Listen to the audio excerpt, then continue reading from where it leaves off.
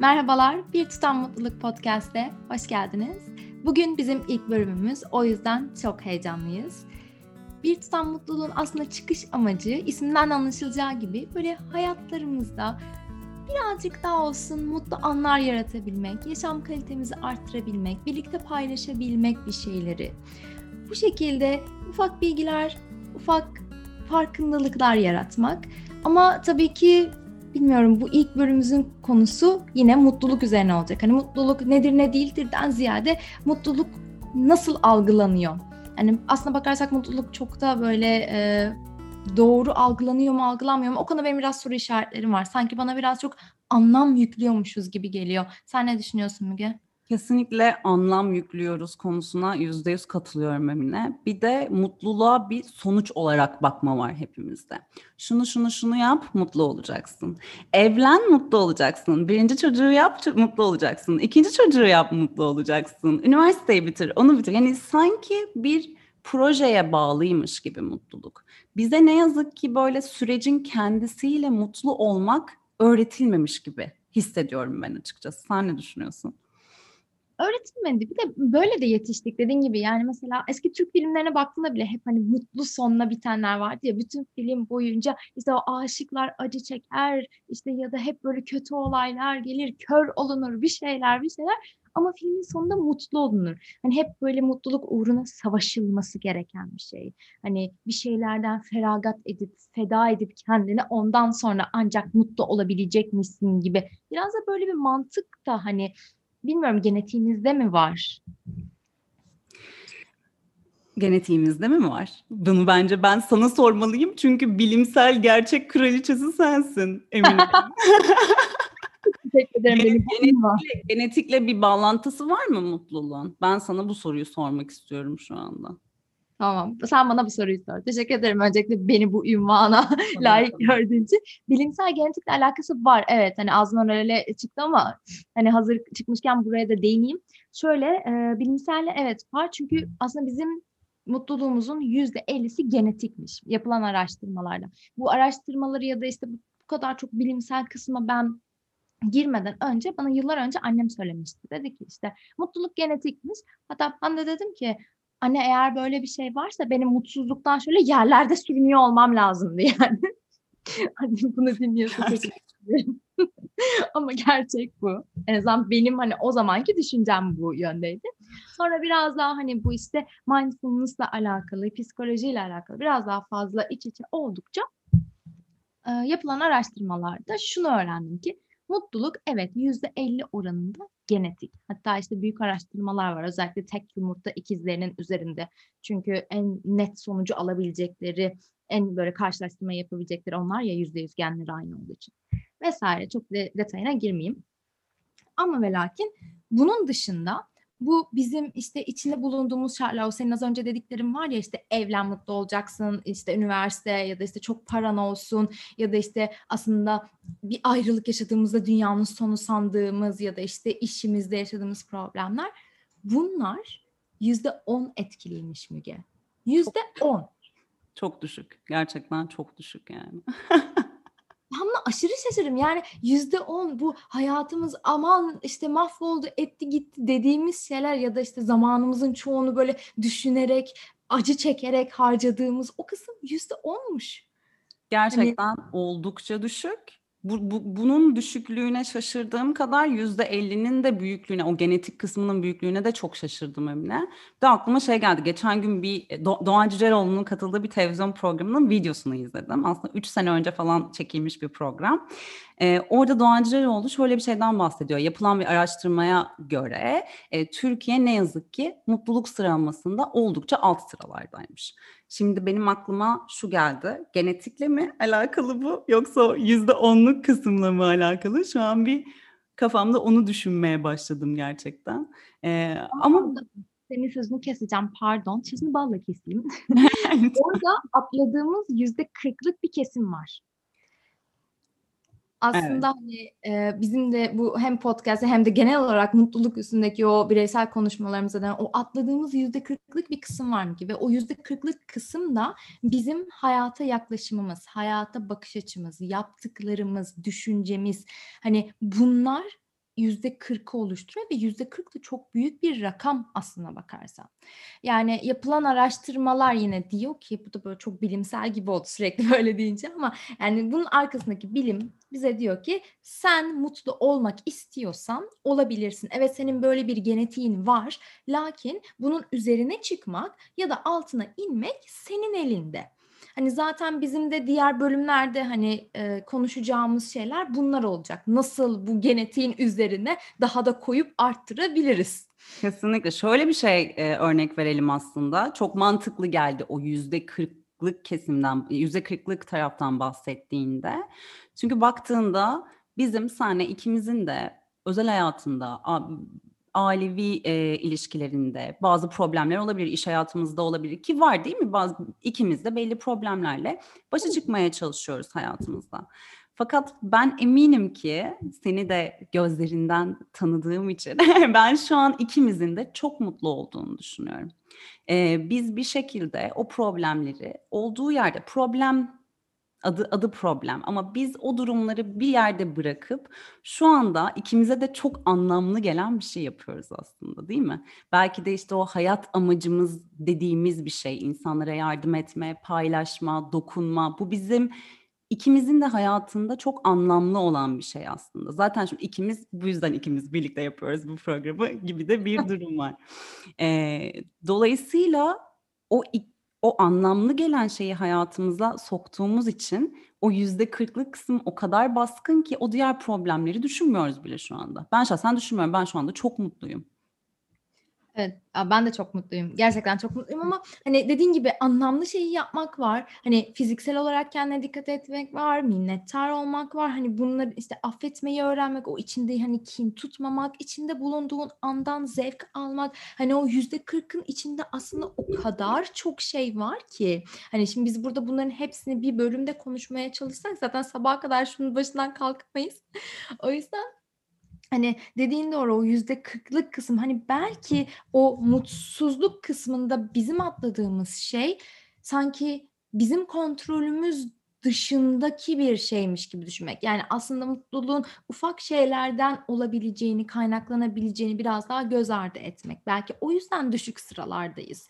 Ki baktığında hani sen dedin ya biz şimdi çok mutluyuz diye. Biz de anamızın karnından böyle ha hay diye kocaman gülümsemeyle çıkmadık. Baktığında bunun üzerine çalışmak zorunda kaldık ya da diğer mutlu insanlara baktığında hani insanlar gerçekten bir şeylerden işte öğrenip, tecrübe edip ya da işte ufak şeylerin tadını çıkarıp anlamını bir şekilde daha içselleştirip öyle söyleyeyim. O yüzden çok çok derin bir konu. Ama Kesinlikle çok derin. Kesinlikle çok derin. Bir şekilde dediğin şey çok doğru. Anamızın karnından böyle doğmadık ama belki de ikimiz de kendimize bir araç çantası yaptık. O araç çantasını da aslında burada paylaşıyor oluruz belki de. Değil mi Emineciğim? tabii ki de paylaşıyorum. Bir de şöyle birazcık o bilimselliğin yanına spiritüelite de katalım mı aslında? Lütfen kat. Mutlulukla ilgili benim çok Lütfen kat. benim çok Çünkü ben sevdiğim böyle çok sıkacağım insanları sürekli araştırmalara göre diye seni de kestim. O yüzden lütfen kat biraz şey yap beni. Hani Hayır. destek oradan. Biz güzel bir şekilde birbirimizi tamamlayacağız diye düşünüyorum ben Emineciğim. Çünkü ben de Buda'nın mutlulukla ilgili bir sözü var. Ondan bahsetmek istiyorum. Şöyle bir şey söylemiş Buda aslında. Hiç kimseyi yargılamayın, mutlu olursunuz. Herkesi ve her şeyi affedin, mutlu olursunuz. Sevin, en mutlu olursunuz demiş aslında. Ya bu bana çok derin geldi ve evet belki de ilk okuyan birinde affedeyim mutlu olayım ya da niye affedeyim ya da niye herkesi seveyim gibi bir düşünce olmuş olabilir. Fakat içinde çok büyük bir anlam yatıyor bence bu sözün. Benim çok hoşuma gitti. Gerçekten hani birini affetmiyoruz ya Emine, birine küsüyoruz, birine kırılıyoruz. Hani affetmek aslında sonraki bölümlerimizden birinin de konusu olacak. Fakat burada bir ufak bir şey söylemek istedim. Birini affetmiyoruz ve o affetmeme yükünü biz taşıyoruz aslında. O kişinin hayatında hiçbir şey değişmiyor ki, o hayatına devam ediyor. O yük bizde bir çanta olarak sırtımızda kalıyor aslında. Niye ben o çantayla yürüyorum ki başkası yüzünden? Ben niye affetmiyorum ve özgürleşmiyorum? Aslında bu beni çok ciddi anlamda mutluluğa götürecek bir şey. Ben öyle düşünüyorum. Yani affetmek, özellikle burada affetmek çok çok anlamlı geldi bana bu sözle. Evet. Vallahi Müge, o kadar güzel açıkladın ki o sırtımızdaki çanta, o yükü taşıyor kısmı. Bunun içinde işte hani sen anlatırken ben de şeyi düşündüm. Affetmek var. Geçmiş tecrübelerimiz, hani çünkü o geçmişten o hıncını alamadığımız belki ya da bir türlü hesaplaşamadığımız, halledemediğimiz şeyler, hani onun dışında geçmişle alakalı bizi mutsuz eden anılarımız, bunları hep taşıyoruz ama aynı zamanda bir de o gelecekle alakalı işte endişelerimiz olsun. Ondan sonra bizim kaygılarımız vesaire, hani sırtımızda ya da omuzlarımızda dediğim gibi hep bir yük var. Ama bu yük hep bizim ya aslında arkamızda bırakmamız ya da aslında daha hiç gelmediğimiz ve muhtemelen de o gelmeyeceğimiz noktayla alakalı. Hazır sen bunu söylemişken ben aklıma yine bilimsel bir şey geldi. Kusura bakma ne olur. Varsa arkasından söyleyecek ekstra spiritüel bir şeyin söyle lütfen. Şimdi seneler önce Harvard Üniversitesi şöyle bir araştırma yapıyor, tamam mı? Diyorlar ki işte sen şu an ne yapıyorsun?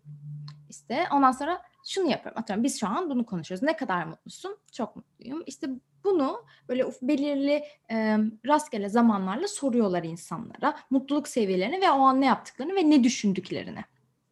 Şimdi bu insanların %47'si demiş ki aslında yaptığım şeyden farklı bir şey düşünüyorum. Bak, %47 ve bu araştırma yapılalı bayağı bir zaman oldu bu arada. Hani şimdi özellikle bu pandemi sürecinde ya da işte bu kadar çok teknolojinin hayatımıza girmesiyle bence o %50'nin üstüne çıkmıştı. Tabii burada bol keseden de atmayayım ama hani bu araştırmanın üzerinden geçiyor. Düşünsene, yani biz aslında günlük hayatımızda bir şeyi yaparken ona odaklanmıyoruz. O anda değiliz ve dediğin gibi o geçmişin ya da geleceğin içindeki o duygusal yükleri taşıyoruz. Ki bence o taşıdığımız duygusal yükler fiziksel yüklerden çok daha ağır. Kesinlikle o çantaları taşıyoruz, mesela yaşadığımız kötü deneyimlerle bazı kararlar alıyoruz ve onu bir yük gibi düşünelim. O çantayla yürüyorum ben. İnanılmaz ağır bir çanta. Sonra diyorum ki ben mutlu olmak istiyorum. Ama aslında perişan durumdayım. O kadar ağır çantalar var ki üstümde. Ya da ben aşık olmak istiyorum diyorum. Ama aşık olacak halde değilim aslında. Hani ruhani boyutta tabii ki fiziksel bir çanta taşımıyorum ama görünmez bir çanta taşıyoruz aslında. Ve o çantalarda gerçekten farkında olmadan bizi mutsuz ediyor diye düşünüyorum ben. Evet, o çanta konusunda doğru söylüyorsun. Çünkü işin garibi de ne biliyor musun Müge? Aslında biz o çantayı taşıdığımızın farkında da değiliz. Yani öyle bir çanta taşıdığımızdan habersiz neden olmuyor, neden işte her şey beni buluyor diye bir de üstüne sorguluyoruz. Yani gerçekten belki de o son noktalar, o son listenin sonlarında çıkmamızın sebebi o mutluluk indeksinde. Bunlardan bir tanesi de olabilir ama dediğin gibi yani şeyden de çok mutluyum. Şimdi bu aralar hani mutlulukla alakalı olsun. Mutlulukla alakalı hep çok fazla şey vardı ama işte mindfulness olsun ya da işte bu hicri, hayatı daha kolaylaştırmak, yavaş yaşama sanatı vesaire, böyle şeyler sosyal medyada da çok böyle şey olmaya başladı, popülerleşmeye başladı. Bundan bir noktada mutluyum. Çünkü daha fazla bilinçleniyoruz. Daha fazla hani bilgiye erişiyoruz. Ama çok fazla bilgi olduğu için biraz da kirli bilgi var. O da hani bilmiyorum, o iki ucu farklı değnek diyeyim ben. Kesinlikle. Ya bir de şöyle Emine, biz de burada zaten insanlara şunu söylemeyeceğiz ki şunu yapın mutlu olacaksınız. Bunu yapın mutlu. Hayır. Biz böyle birlikte bakın bir de şöyle bir yerinden bakalım diyeceğiz. Belki bir de bu tarafından birlikte bakalım diyeceğiz. Belki de o hani az önce söyledin ya, o çantaların farkında değiliz. Aslında ne oluyor? O çantalar bizim kör noktamızda. İnsan nasıl görsün ki kör noktasındaki şeyi? Belki de birlikte seninle burada Ubuntu felsefemizle insanlara bir nebze o kör noktalarını göstermeye gayret edeceğiz. Onu niyet edeceğiz ve o kör noktaları gördükçe de parça parça parça parça süreç bizi mutlu ediyor olacak. Gene sonuç değil. Süreçten, anı yaşamaktan, akışta olmaktan mutlu olmayı öğreneceğiz belki de birlikte. Valla eğer böyle bir şeye vesile olabilirsem, hani böyle hayat amacı gerçekten fayda yaratmak, değer yaratmak, bir şey üretmek olan insanlar, hani sen de öylesin bildiğim için söylüyorum. Eğer böyle bir şeye vesile olabilirsek zaten ben hani ne mutlu bana diyeyim. Ama Ubuntu felsefesi, onu bilmeyenler olabilir bu arada Müge. O senin çok güzel açıkladığın bir şey. Ben hiç orada senin alanına el atmayacağım. Sen onu açıklasana bize. Ubuntu nedir, ne değildir? Zevkle, çok seviyorum açıklamayı. Açıklamak böyle artık bütün arkadaş gruplarımın arasında falan da anlatmaya başladım. Arkadaşlar Ubuntu diye böyle başlayıp anlatıyorum. Gerçekten çok güzel. Ben geçen sene bir liderlik eğitimine katılmıştım. Ve orada benim Afro-Amerikan bir arkadaşım vardı. Bir grup arkadaşımdı o eğitimin içerisinde. Ve o bahsetti bana. Orada gerçekten grup dinamiği ve grup olmanın önemini bize anlatıyorlardı o eğitimde ve onun da aklına o geldi tabii ki. Afro-Amerikan olduğu için bize Afrika'ya ait bir felsefeden bahsetti. Bu felsefe Ubuntu. Ubuntu felsefesi der ki hepimiz birbirimize bağlıyız. Ben mutluyken sen mutsuzsan aslında o benim mutluluğum değil. Mış gibi yapmak. Ya da gerçekten varlığımız, yani birbirimizin oluşu,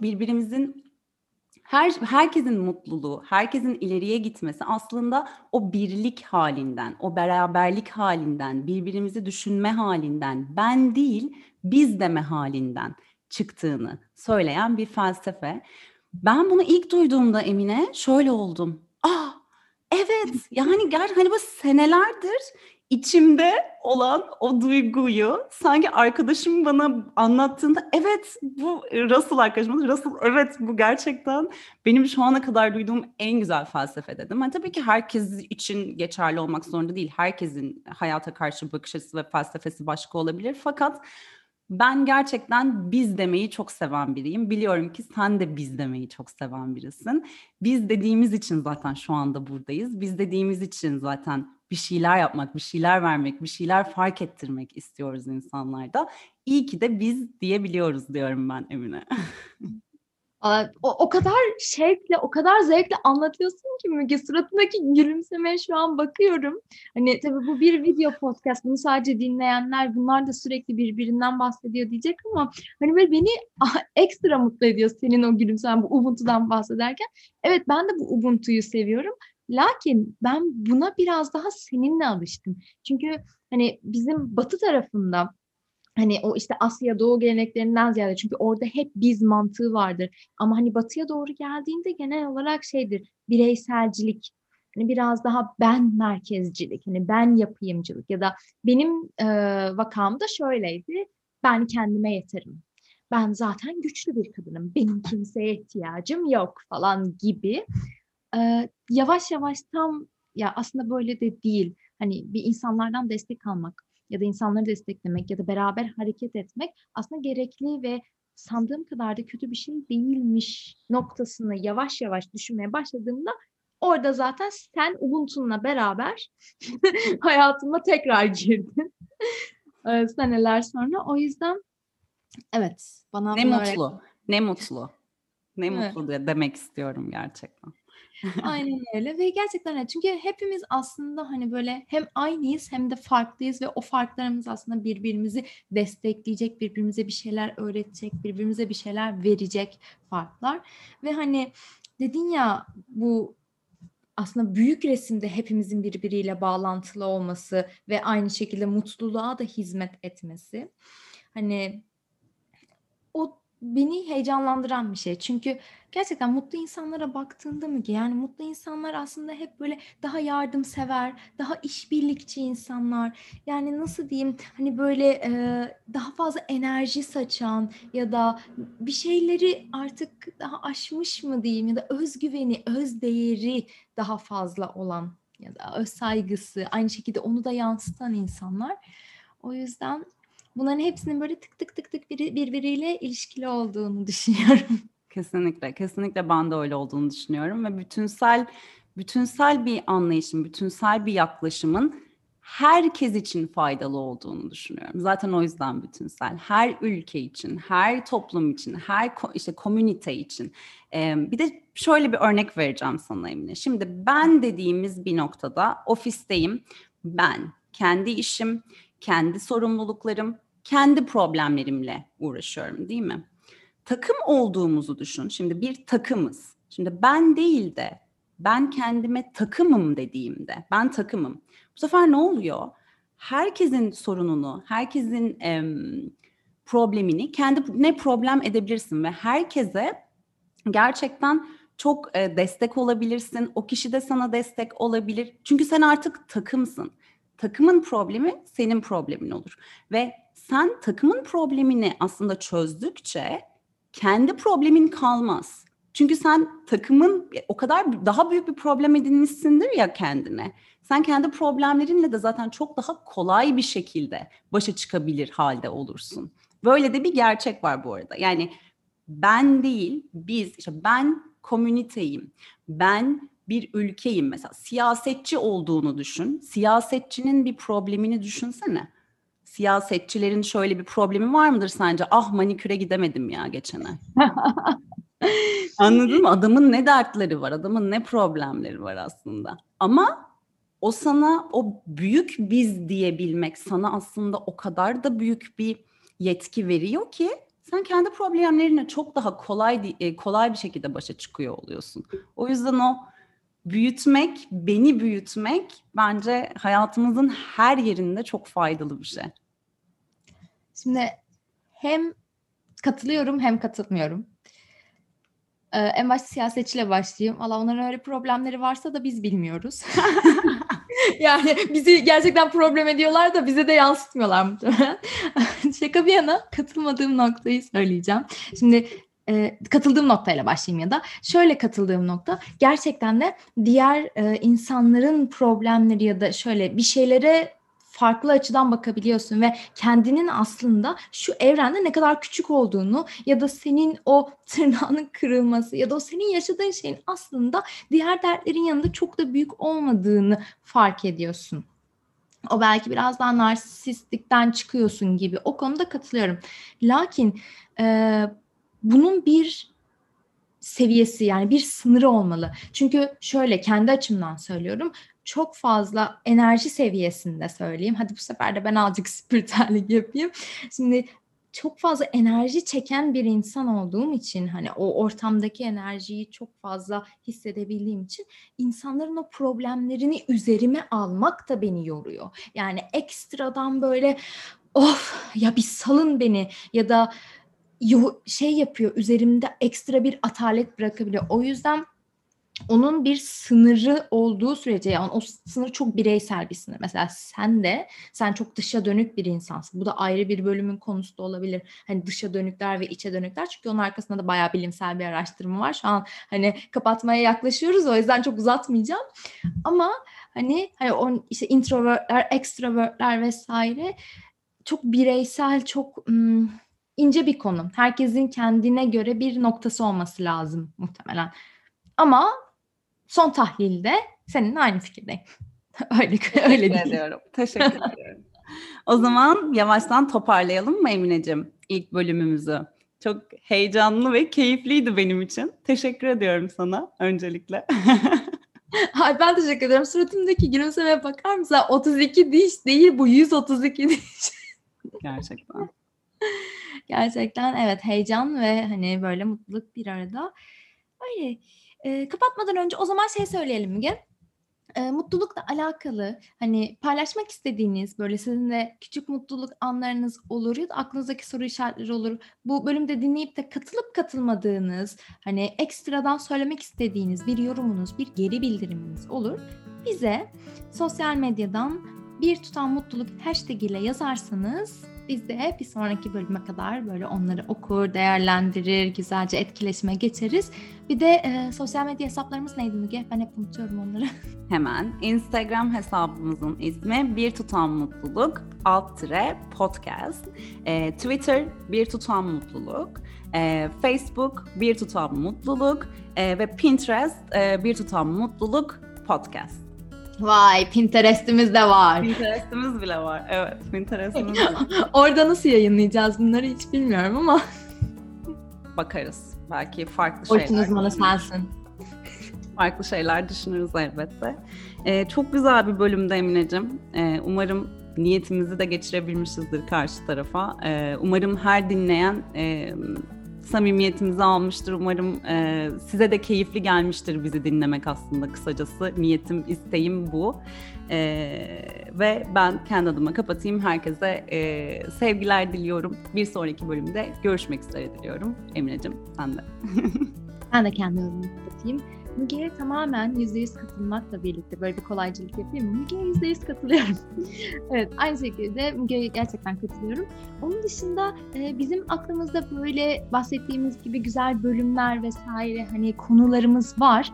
Lakin hani aslında biz bunun çok da interaktif olmasını istiyoruz. O yüzden hani yahu şundan da konuşun, yahu bunu da söyleyin, bunu da hani bunun da sesi yükselsin dediğiniz bir şey varsa mutlaka ki bize belirtin. Çünkü biz sizden gelen şeyleri de konuşup burada tartışmaktan ya da sizin fikirlerinizi de burada alıp buraya taşımaktan mutluluk duyarız. Hani o da bir tutam mutluluk olur bizim bu podcastimize. Bunu söyleyerek kapatmak istedim. Tekrardan çok teşekkür ederim Mügeciğim. Seni de çok öpüyorum. Dinleyen herkese de çok teşekkür ediyorum. Bir sonraki bölümde görüşmek üzere. Hoşça kalın. Hoşça kalın.